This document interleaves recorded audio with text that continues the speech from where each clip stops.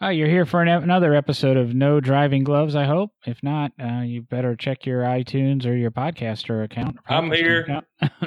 I got Me Will. too. Me too. Me too. And there's Derek. And everybody's here. I think we'll go ahead and, instead of recapping what we've done this week, there's kind of a big thing happened. I'm going to be honest. As I said on my personal Facebook, I got no problem with Tesla autopilot anymore.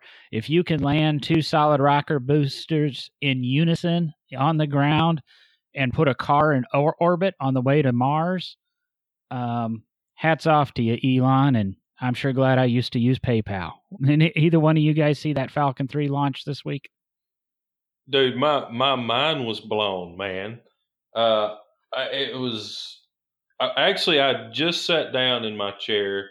I'd been out in the shop working, come in to order some parts, and just scrolling through Facebook, and I'd actually forgotten about it. And somebody had shared a live feed, and I went and got everybody in the freaking shop, and we sat there and watched the whole thing. Then, at the first, I'm like, this is pretty cool. That's a big rocket with a car in it. Biggest rocket in history. I mean, the thing's... Yeah, like times 10 or something like that. Twice as powerful as the Saturn V's that took us to the moon. Yeah, there you go. And so we're sitting there watching it, and then I realized, I'm like, oh, this is the heavy. The boosters are going to break off of it and land. And dude, when them things landed, my mind was just blown. I'm like, I mean, what? Wow. I mean, there's no words for it. It's completely insanely crazy that they landed perfectly on the X and within seconds of each other. That's what I mean. You can get two solid rocket boosters to land in unison. That was probably one of the coolest space things I've ever seen. One of the Facebook comments I saw, a gentleman was there and he was alive, and he's old enough that, so it makes him older than me. He remembers the moon landings, and he said that yesterday blew those out of the water. Now, unfortunately, he lost the center section. That didn't quite go as planned. It missed its landing point. But hey, for the first go, and then to do the cute little, to go ahead and jokingly put a Tesla Roadster with the Starman in it, listening to David Bowie all the way to Mars. It's you got to admit there's a little bit of humor in that. And I kind of liked it, being a Lotus guy and a Lotus engineering guy, because, the Tesla Roadster is based off the Lotus Elise. So I can vicariously say that, Lotus is the first car in space. Lotus is one of the few cars that has ever been made into a submarine. Lotus used to own a boat company. Colin Chapman experimented with personal sport aviation, and they were the first client of Scaled Composites, which is Burt Rutan's company that ended up building the Voyager spacecraft that flew around the world nonstop. I mean, it doesn't seem to matter. Lotus, a company that has yet to turn a profit in 70 years of existence, if depending what anniversary. I believe Lotus was founded in 1948. Some people will say 1950, but in 68 or 70 years of existence, they've done it all when it comes to transportation, and a first car in space, and planning to drive it to Mars. The first car on Mars beat that. Now, are they going to land the car on Mars? Is that the plan? The goal is to orbit Mars. Right? I did read an article that they might have missed by 1 or 2 degrees, and they're sending it into the asteroid belt, and it's going to miss Mars. But okay, I'll settle for being the first car to the asteroid belt. That's close enough. To send Call a it 2,000-pound electric car all the way to Mars, or beyond. I imagine it's probably out of warranty by now. Because that was Elon's personal car, I think, right? I don't know if it was his personal car or what, but the Roadster is what launched Tesla, and is what's given us the Model 3 and the Model X, and Yeah. It says right here, SpaceX Falcon Heavy rocket blast, Elon Musk personal Tesla into solar orbit. So yeah, so that was his personal car. Clearly, I couldn't crank my TV up enough to get it running, so I obviously missed all of this. It wasn't on your TV; it was on your computer. Oh, is that my problem?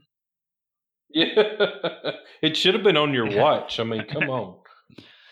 Clearly, I've been too busy with life, and I completely missed all of this. Now, I did hear a little bit about it and saw a few pictures, but I don't know all the details. I heard it was happening, and I go, oh, big deal. It's another rocket launch. And then the guys at work grabbed me about 2:00 yesterday afternoon and said, you got to see this. And I've been in awe ever since. And I got to work this morning, and another coworker came up and he said, did you see this? Some guy filmed it from like a mile away on his phone. And to watch those things land with that remote video. That was crazy, ain't it? I saw it. Yeah. I'm sure most of our listeners have seen it. You know, I've got ties, and, you know, at one point in my life, I, you know, helped with the Saturn V rocket preservation in Huntsville. That's what got me to Alabama. I think I lived most of my high school as a space cadet, you know, just kind of out there in my own world, but still a space cadet. My brother was a space camp attendee back in the early days of space camp. So I just love space. It's nice to see, you know, Musk stepping up and Bezos stepping up and Richard Branson stepping up and these, you know, world billionaires that have more money than they know what to do with, saying, hey, we need to explore. We need to reach for the stars. And as a Star Trek fan, you know, I'm in awe. So how long do you think it'll be before they start taking people to space for, like, say, vacation? Well, they've already sold seats on, Richard Branson's already sold seats for Virgin Galactic to do it. For them to actually do it, I would say you're going to see it within 10 years. I mean, that's kind of what I was thinking too. You might see it within 5. You know, I can't say I've paid too much attention to Branson's space program. Maybe one of our listeners has. Again, thank you for you guys for doing it. It needs to be done. Space is out there. The older I get, the more I realize how big space is. You know, like I say, I can go on and on and on and on. I'm a Star Trek fan. I'm not a Star Wars fan. It's all about exploration and learning and knowledge, and that's why we do the podcast. You know, here we are talking about space, but that's why we do I think all three of us do the podcast, to teach and to explore and to, you know, pass on knowledge. And that's what space does for us. And we can talk about space now because there's a car in freaking space, man. I think we should also consider the fact, because we've been talking about this on the show, the first car in space is an electric car. There you go. It should be. It is not internal combustion. It should be. Well, I mean, exactly. Wait. Hang on. So, is the vehicle that drove around on the moon, would that not be the first vehicle? I don't think you can call that you can't call that a car. It is a vehicle. Let's say the first.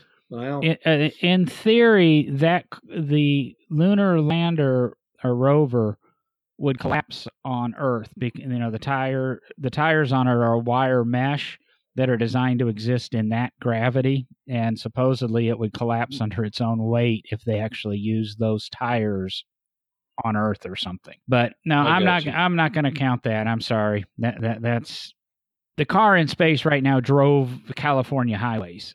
Lunar lander never did. You're right. Now, in Derek's argument, I don't think an internal combustion engine operates very well in an oxygen-free environment. Yeah. Well, there was a little bit of sarcasm in that, but you know. But of course, where are you going to recharge your electric vehicle in space? Solar panels in the sun. You probably can do it twice as fast too. No damn atmosphere. Let's go ahead and kind of bring this back to Earth, and we'll get talking.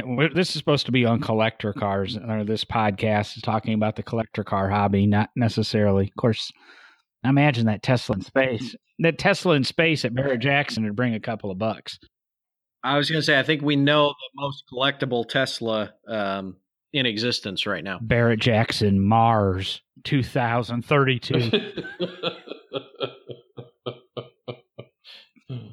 But we were, and it's kind of where the topic is for today. We were going to talk about, and I worded it so well when I brought it up to the guys, and I keep forgetting it, is does it make sense to restore or even build a car when the end product will leave you upside down?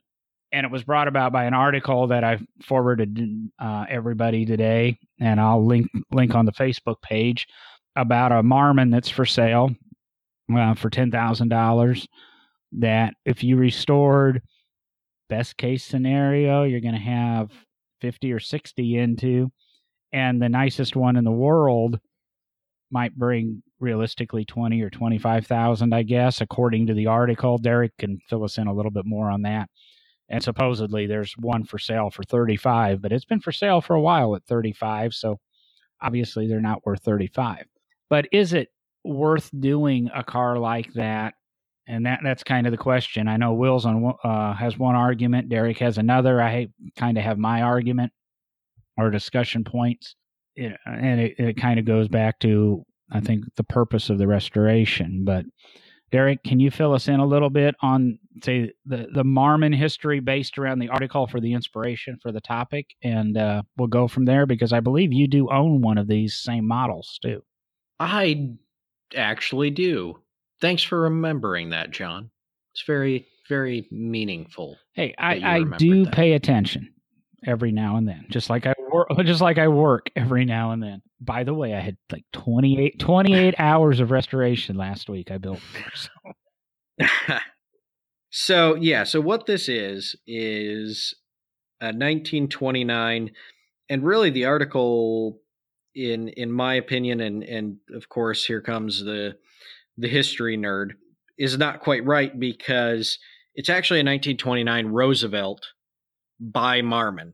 They attempted to kind of make a cheaper brand of Marmon. They were kind of seeing the way things were going financially in the United States. The things were looking good for a while, and then started looking really bad, and the stock market crashed, of course, in 1929. So they actually, the way I usually compare it is for people to think of, say, like Ford bringing out the Edsel. They were trying to bring out a whole new line of automobile. And this was going to be the affordable line of Marmons. They were going to be called the Roosevelt, named after Teddy Roosevelt. They actually had a cameo of Teddy Roosevelt as their radiator badge. And it was actually quite successful for Marmon, because Marmon was known really for higher end automobiles. They were not quite Auburn. Well, they were kind of on par with, let's say, Auburn automobiles. Duesenbergs and Cords were quite a bit more expensive than Marmons, but Marmons were a very high end, quality built automobile. And this was a car that was supposed to get them into the little bit cheaper range. It was the first straight 8 automobile in the United States to sell for under $1,000. If you picked it up at factory, which you could do back then, it was $995, and it came without front or rear bumpers. But if they had to ship it to a dealership, by law, they had to put a front and rear bumper on it. So that brought it up over $1,000. They're a fantastic car. There's a great story behind the Roosevelt and what Marmon was attempting to do with the Roosevelt. They're a quality built car because they come out of Marmon around. I mean, they're a good running car. They're a great tour car, essentially, if you were to want to have a late 20s car to drive on tours. And the cool thing about late 20s cars, you get into the mid 20s, into the late 20s. If you restore a car like this, be it a Roosevelt or any other car of that time period, that should be a car you can jump in, start, and drive across the United States and back and not have an issue. You got to do it a little slower than modern cars, but they are a modern automobile in all senses. All of that history being said, all of that kind of being looked at, the car, it's starting bid on, I think it's eBay that it's listed, if I recall correctly. You've got a $10,000 starting bid. It's a fairly original car, but the original surfaces, most of them, at least in pictures, it does not appear to be a car that would be a preservation option on the car. You might be able to preserve some of the original finishes, but this car, you're really looking at probably having to do a restoration on, and really to make it look good and be what it needs to be. And as John said, these cars, even though they got a cool story, this isn't a high-end Marmon from the teens or 20s or even the early 1900s. This is not the 80 to 100,000 plus Marmon automobile. This is the cheap, affordable Marmon, and right now they're selling. Maybe if you're lucky, you have one of the really highly well restored ones. The one my dad and I own is, I'm not trying to toot my own horn here, or my dad's, but it's been restored to be a very good car. I mean, it's probably better than it rolled out of factory. It's still maybe a $28,000 to $30,000 car. For my dad and I, obviously we have the ability to do the restoration, so labor isn't really a cost that we wind up having to pay. But to us, it's more about the car. We collect cars. We're not necessarily doing it to buy it, restore it, flip it, sell it, and make money on it. So the way I approach this, and when we all started first talking about this through text and things like that, I immediately just said, yeah, it's worth it, because I want to have the car. If it's a car I like and I want in my collection, that's the way I'm going to look at it. I'm not going to look at it as I'm sinking a ton of money into it. I'd rather just have the car, enjoy the car, and know that I own it and can take it out and drive it and experience it and just enjoy everything about it. So, this Roosevelt listed on eBay and through, I think that was Barn Find Barn Finds that did the article on it. It's definitely, and this goes back to, I think, some of our previous episodes as well, where you've really got to think about the price of the car, the condition of the car, and what you're going to be putting into it. And you have to make that decision on if it's worth it to you for the vehicle that you're looking at. I see it from both ways. I'm in business where the business that I'm in, if you come to me for me to build you a car, you will not get the money. You might get the money back, but that's a long shot. But you sure as heck aren't going to make any money. If Big Oak Garage or any professional shop that does what we do, you have to do it because that's something that you really want, and you want to be different than the guy next to you, and you're willing to pay what it costs to have that done. On a personal side, I'm in the car industry to make money, to pay my bills, to, take my kids on vacation, whatever. So when I personally look at a vehicle, I'm looking to turn a profit. There are some vehicles out there, yes, that I would be willing to put more money in it than it's worth, just for the sheer fact of sentimental value. I really like the vehicle. I won't ever get rid of it, so to speak. But 90% of the time, when I'm looking to build me a vehicle for myself, it is to turn around and make money on it. There's been times where I've started projects in the shop for myself, sold it before I finished it to a customer, and finished it for a customer. There's been times where I've built a vehicle for myself, drove it for a couple of years, and then sold it. So that's kind of generally how I look at things. Everything I got's for sale. I'm one of those guys. So always looking to make a little bit. Whether I build it, whether I just buy it and don't touch it and sell it. I mean, I've bought cars and never seen them and sold them and made money on it. So it's just what I do. So I'm in the industry to make money, and that's what I try to do. So, John, what's your take on this whole deal? I think I can go a little bit either way, but the restorer historian in me says they all need to be saved. But as we've discussed in previous episodes, you have to make a decision on. I've done restorations working in a professional shop for private individuals that made absolutely no sense dollar-wise, where you have a car that would sell for $20,000 when it's finished that the owner has $150,000 into. But they're just as ecstatic because that car means something to them. So the question is it okay to restore even if you're going to be upside down? It kind of goes back to the statement I make, expenses proportionate to income. It doesn't matter as long as you're comfortable with spending that much money. If you're looking at it from Will's perspective, and whether you're a shop building a car and you're going to resell it, I guess not Will's perspective, say a Richard Rawlings perspective in a Gas Monkey garage where you're building a car to flip it, then it matters. You make your money buying it. You do the work as cheap as possible and as quickly as possible. And usually quickly is the key thing, because labor is what kills you. It's not the parts. And that way you can flip it and make a few dollars on it.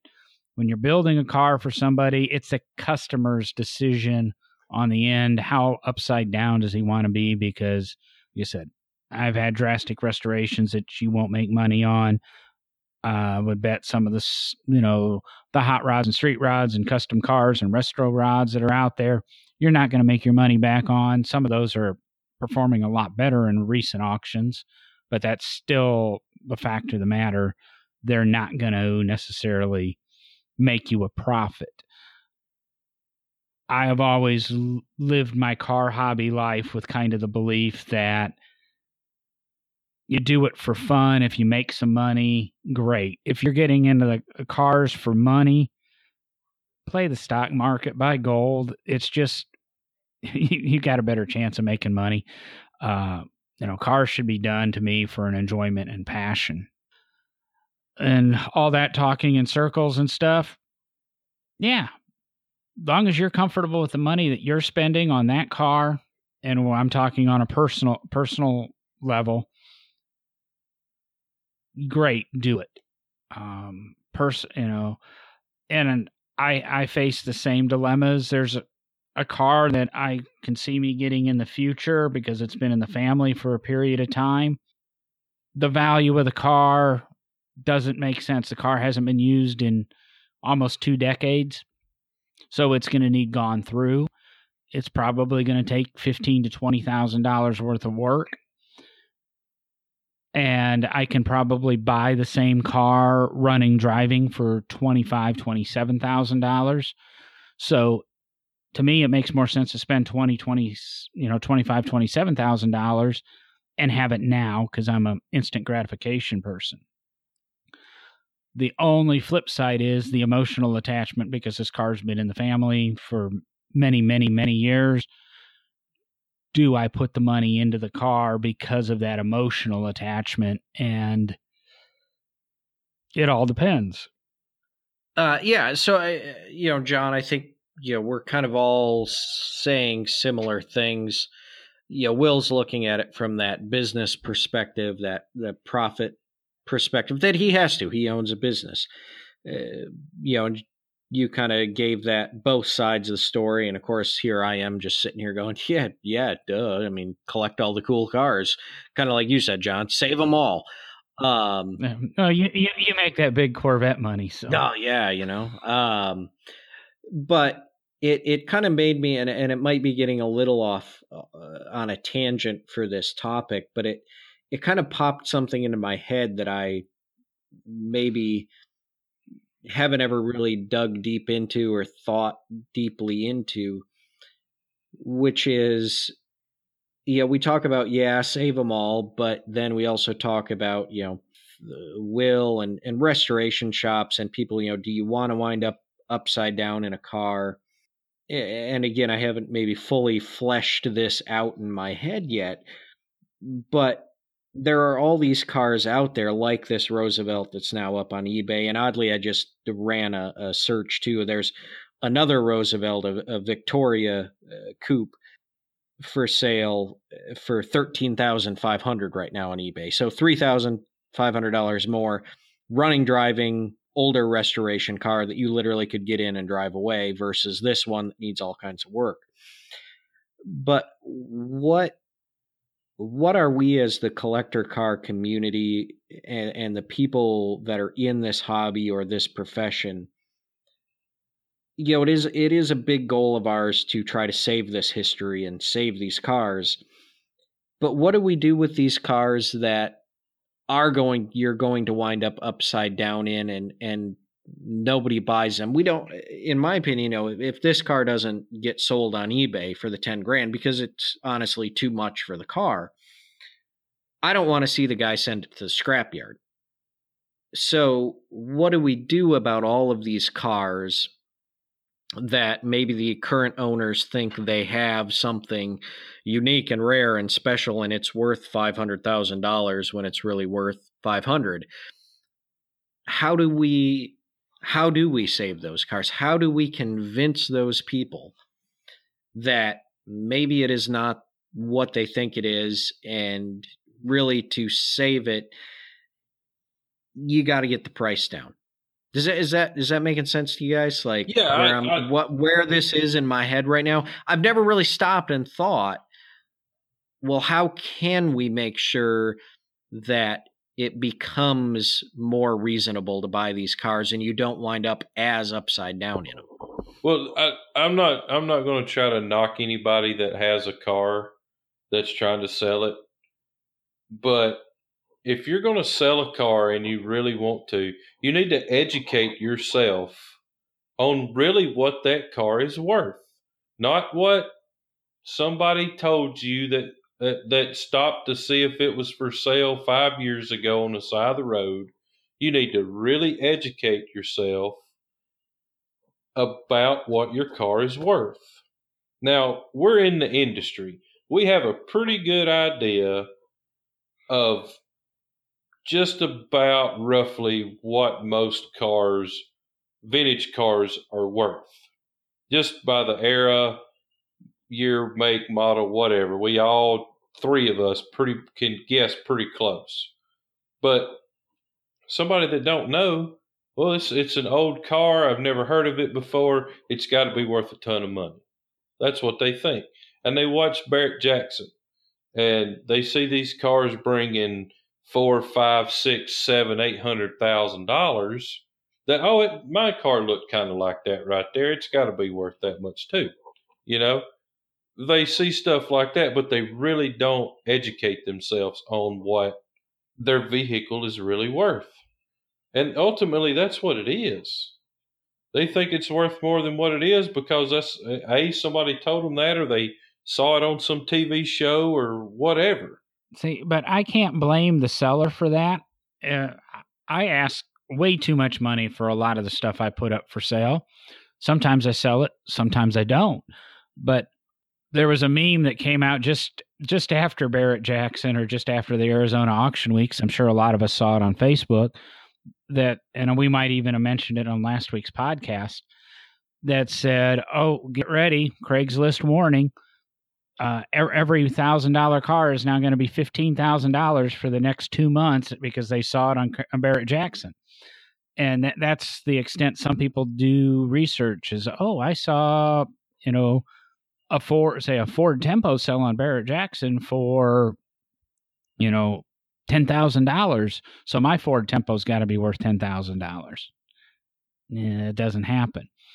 But it goes back to the core rule, which we've said on the show before, and we've probably even said in this episode before.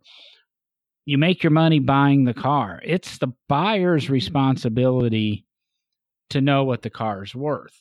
It's not necessarily the buyer's responsibility to educate the seller, but as an experienced buyer, you should be able to get the idea if that guy's going to be negotiable, if he's asking $10,000 for his Marmon or he's asking $10,000 for his Tempo. For some reason, I'm really on Tempos today. I did see one for sale on the 1993 Tempo Sport. I think it was on Bring a Trailer today also, but it's just a difference. But the seller needs to kind of have a realistic expectation, even if he's asking crazy money. But it's still the buyer's responsibility to not pay too much, and that's what preserves, or do I want to say preserves? That's where the money's made, and whether or not you're buying that. Okay, yeah, I agree with you there, John. But I guess my question is, yes, the seller has to, or the buyer, we have to be educated. We have to know. You have to be a responsible buyer. But when you're dealing with, Mike, and like I said, I don't know if it's fleshed out enough yet. When you deal with one of these stubborn sellers that thinks they have the $10,000 Tempo and it's, whatever, $1,000 Tempo, let's say. I guess my question is, how do we as the collector car community attempt to make that person realize what they actually have, what it's actually worth, and make sure that history, because a lot of these guys, you go up and you start talking to them and they say, well, if I can't get that much, I'm just sending it to scrap. How do we protect that vehicle from going to the scrap yard and being cut up into pieces and shredded? Is it an issue with the current market situation with places like Barrett-Jackson and some of the big auctions that are televised the way they are, that hype up that these cars are worth, in my opinion, more than they actually should be worth? Some people are just hard-headed and stubborn, and there ain't nothing you're going to be able to do. Well, I'm not talking about you, Will. I'm talking about other people. No, believe it or not, I'm the direct opposite. If I got something that I'd planned on building that's got put on the back burner and somebody comes up and I know they're going to build it, by God, it's gone. That's just the way I am about it. But, like I said, some people just, they don't care. They'll let it sit there and rot. And they don't care. I mean, I've seen it. It's happening everywhere. Oh, I'm going to fix it up one day, or I'll take this much money for it, and that's all I'll take. Well, it's just going to sit there, because somebody's going to go right down the road and get another one that's similar to it for less money. So, unfortunately, I don't have an answer. I don't think there is anything that you can do to that stubborn old man or old lady or grandchild that was their granddad's car or whatever, I don't know. I don't have an answer, but I don't really think there's much you can do in that situation. No, there are those people out there that think their car or whatever piece of, that happens with dining room sets in China and everything else, they think it's worth X number of dollars because American Pickers, had it for that, or because, their best friend's sister's cousin, twice removed's nephew happened to sell one at the estate sale for, ungodly amounts of money. But you're never going to get around those, and that kind of stuff. You just you go up, you make your offer, and you stick to your offer. And I always believe, you might not get it, and the next guy might not get it, but a guy maybe 28 down the road would get it because this person's going to say, my $10,000 widget is, well, nobody's offering me more than $1,000 for it. So maybe I'll take 2. And then somebody will come along and maybe give that 2. Or it's going to sit and rot and go away. And unfortunately, maybe that's the destiny, is that this person just got the artifact or the object in question, and that object was meant to die. It just didn't happen to have a car accident and be crushed or go to cash for clunkers or get, if it's a piece of jewelry, drop down the drain. You just, some people that are unreasonable, and hopefully that object will survive long enough to pass down to certain heirs. But Will's right. I've, driven by the same car parked in the same yard for 10 years with a for sale sign on it. And for some reason that doesn't sell. And the only reason something doesn't sell after a decade is because the money being asked is ridiculous. There's a, quote, restoration shop that's 50 miles from me here. And if you're in the kit car world, you probably know what I'm talking about. This guy has one of the most impressive collections of 60s and 70s fiberglass kit car bodies and kit car objects that you've ever seen. And just in the last couple of years, he's realized, hey, I'm going to die. I need to do some stuff with this. And his prices have become reasonable. He had 6 Lotus Elite Eclots on his lot. And then I stopped by to talk to him about it one day. And, it's kind of hit or miss if you'd ever see him there. But he was there one day. And I went up and approached him. And he kind of wanted $50,000 for the lot. And at the time, 6 Lotus Elites, and we're talking 70s era Elites. We're not talking 1959 Elites. 6 of them might, in perfect running condition, might have been worth $7,000 a piece.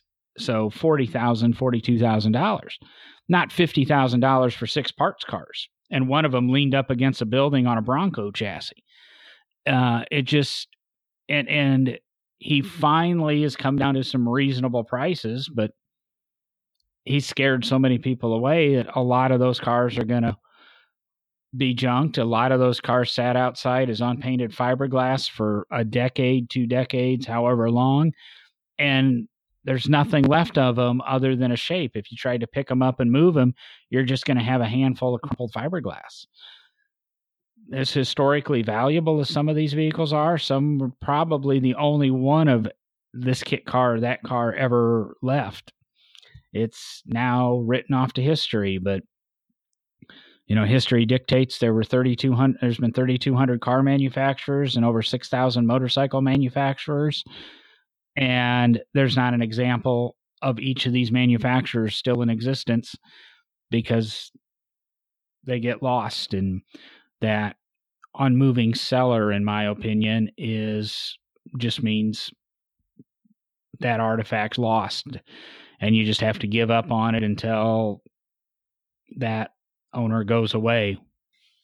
Now, see, neither of you gave the answer I was looking for. I gave you the answer. No, I said the answer I was looking for. Oh. Which is our listeners keep, sharing our show, our podcast with other people, and eventually we educate everyone on how this works because they listen to our podcast. I thought about that, but I wasn't going to say it because it's ultimately their responsibility to educate themselves. You can't educate somebody if they don't want to be educated. So I've talked to some of your teachers, Will. Can't. I know. They told me the same thing. There you go. See, once I finally got out of college and I'm like, dude, I might really need to learn how to do this. Oh, Lord. So ultimately, we can shove no driving gloves down everybody's throat, but if they don't want to listen, it's just going to go in one ear and out the other, So, that would be all great and wonderful, but, to that hard-headed guy, he's not going to listen to anybody. So, unfortunately, some of them are just going to go to waste, Return to the Earth. But then again, well, you can look at it this way. It may be recycled into that Tesla that's going to Mars right now. Repurposed. That might have been a little far-fetched, but it could be true. They'll be used to colonize Mars. There you go. All old cars, ship them to Mars. Hey, maybe we need to open up the first restoration / hot rod shop on Mars. Well, see there, if what Bob Lutz says becomes true, where we're not going to be able to drive our cars here on Earth, we can go make a driving planet on Mars. Yeah, it has virtually no atmosphere. There we go. No, wait, Done. Mars has an atmosphere because we can live there, supposedly. As I say, it has virtually no atmosphere, so we won't have to worry about polluting it with our internal combustion engines that are oxygen deprived. Well, it's just we're going to have to tune the carburetors, fuel injection a little bit, but we'll get it there. Oh yeah, yeah. We'll just we'll assemble a group of guys that are pretty knowledgeable, and we'll just go. You think Elon would take us up there? For enough money, Elon would do anything you needed. Yeah, but he's going to be the owner of the company. We're just going to work for Elon, being that he's like the one that could get us there. Well, but he'd probably just want us to have electric cars up there. I don't know that he'd let us take. Okay, well, we still got to restore electric cars. Well, too. It's true, but yeah. I mean, I guess we could bring some early electrics up there and have some fun. So I'm good with that. We can LS swap a Tesla. Unless Mars has a vast oil reserves under the surface. That's true. If it does, we're set. Maybe that's what we need to do. LS powered Tesla too. Yeah, we can run them off steam if there's water. All right, so we're moving to Mars. Let's go. Are we going to change our names, or are we going to stay Will, John, and Derek? We can also have the first podcast from Mars. Guys, well, the problem is the cars that we're going to restore and finish on Mars are going to well exceed their value. We're going to be upside down in them. So did we just conclude that it's, to get this thing back on topic, did we just conclude that it's okay to invest more than what a car is going to be worth to serve a purpose? Whether it be Start now. Because eventually we'll be manufacturing our own cars on Mars. But we got to have something to drive while we're getting it ready. Plus, we don't know what or who else is out there and what they already have on their planet. So maybe in the future, Earth automobiles will become highly collectible on other planets.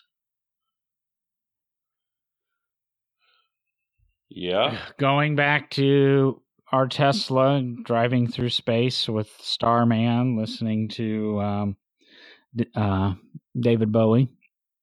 It's also supposed to have a copy of Hitchhiker's Guide to the Galaxy in it. I believe it has a Don't Panic bumper sticker on it and a towel in the glove box.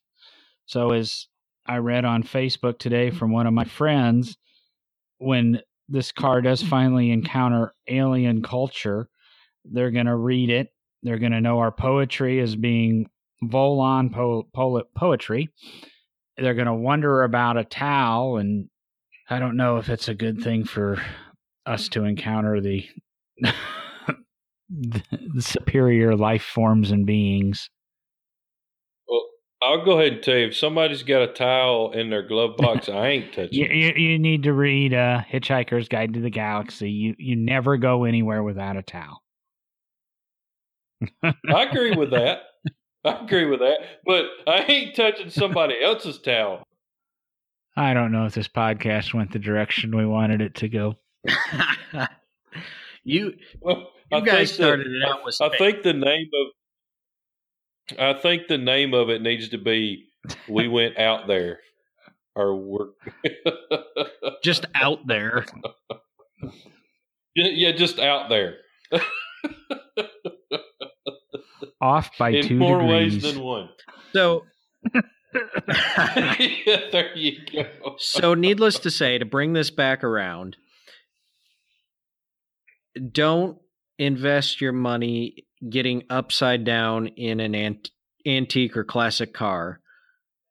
Put that money into going into outer space and the future of space travel. There we go. Then I'd be out of business. I guess I need to start building rockets. I would say invest in SpaceX or Tesla, but Tesla had just reported yesterday its largest loss ever. So, but their stock's probably up even in the midst of the market collapse of this past week. But I was gonna say, they put a car in space. It's they're gonna turn around. It'll be okay. I guess I would look at the moral of this story is I think we've determined don't invest in cars and spend whatever you think the car is worth to you, and don't worry about the resale because it's just who's ever inheriting your estate who's going to get the money, and too bad. The best bumper sticker, I'm spending my grandkids' inheritance. So there you go. Whatever makes you happy is what you should do. Whether it's spend more money than it's worth. I mean, we go out and buy a new television or a new washer, a new dryer, anything like that. You think it's going to be worth what you paid for it as soon as you walk out of the store with it? No. So, I mean, do what makes you happy with your car. If you want to spend more on it than it's worth, do it. If you're in it for making money, then buy them cheap and sell them high, baby. Everything depreciates, and I can't think of a hobby really that, if you're into computers, and like you said, you buy a computer, it's obsolete in a couple of years, or you're into video games, whatever, everything depreciates. So, yep. There you go. All right, I'm tired. I'll say with that, we kind of, I think, stumbled our way across the finish line. It's been a long marathon. But to Mars and back. Like I was gonna say, but we put a car in space. So with that, guys, I'm out of here. Good night. See you later. Later, tater.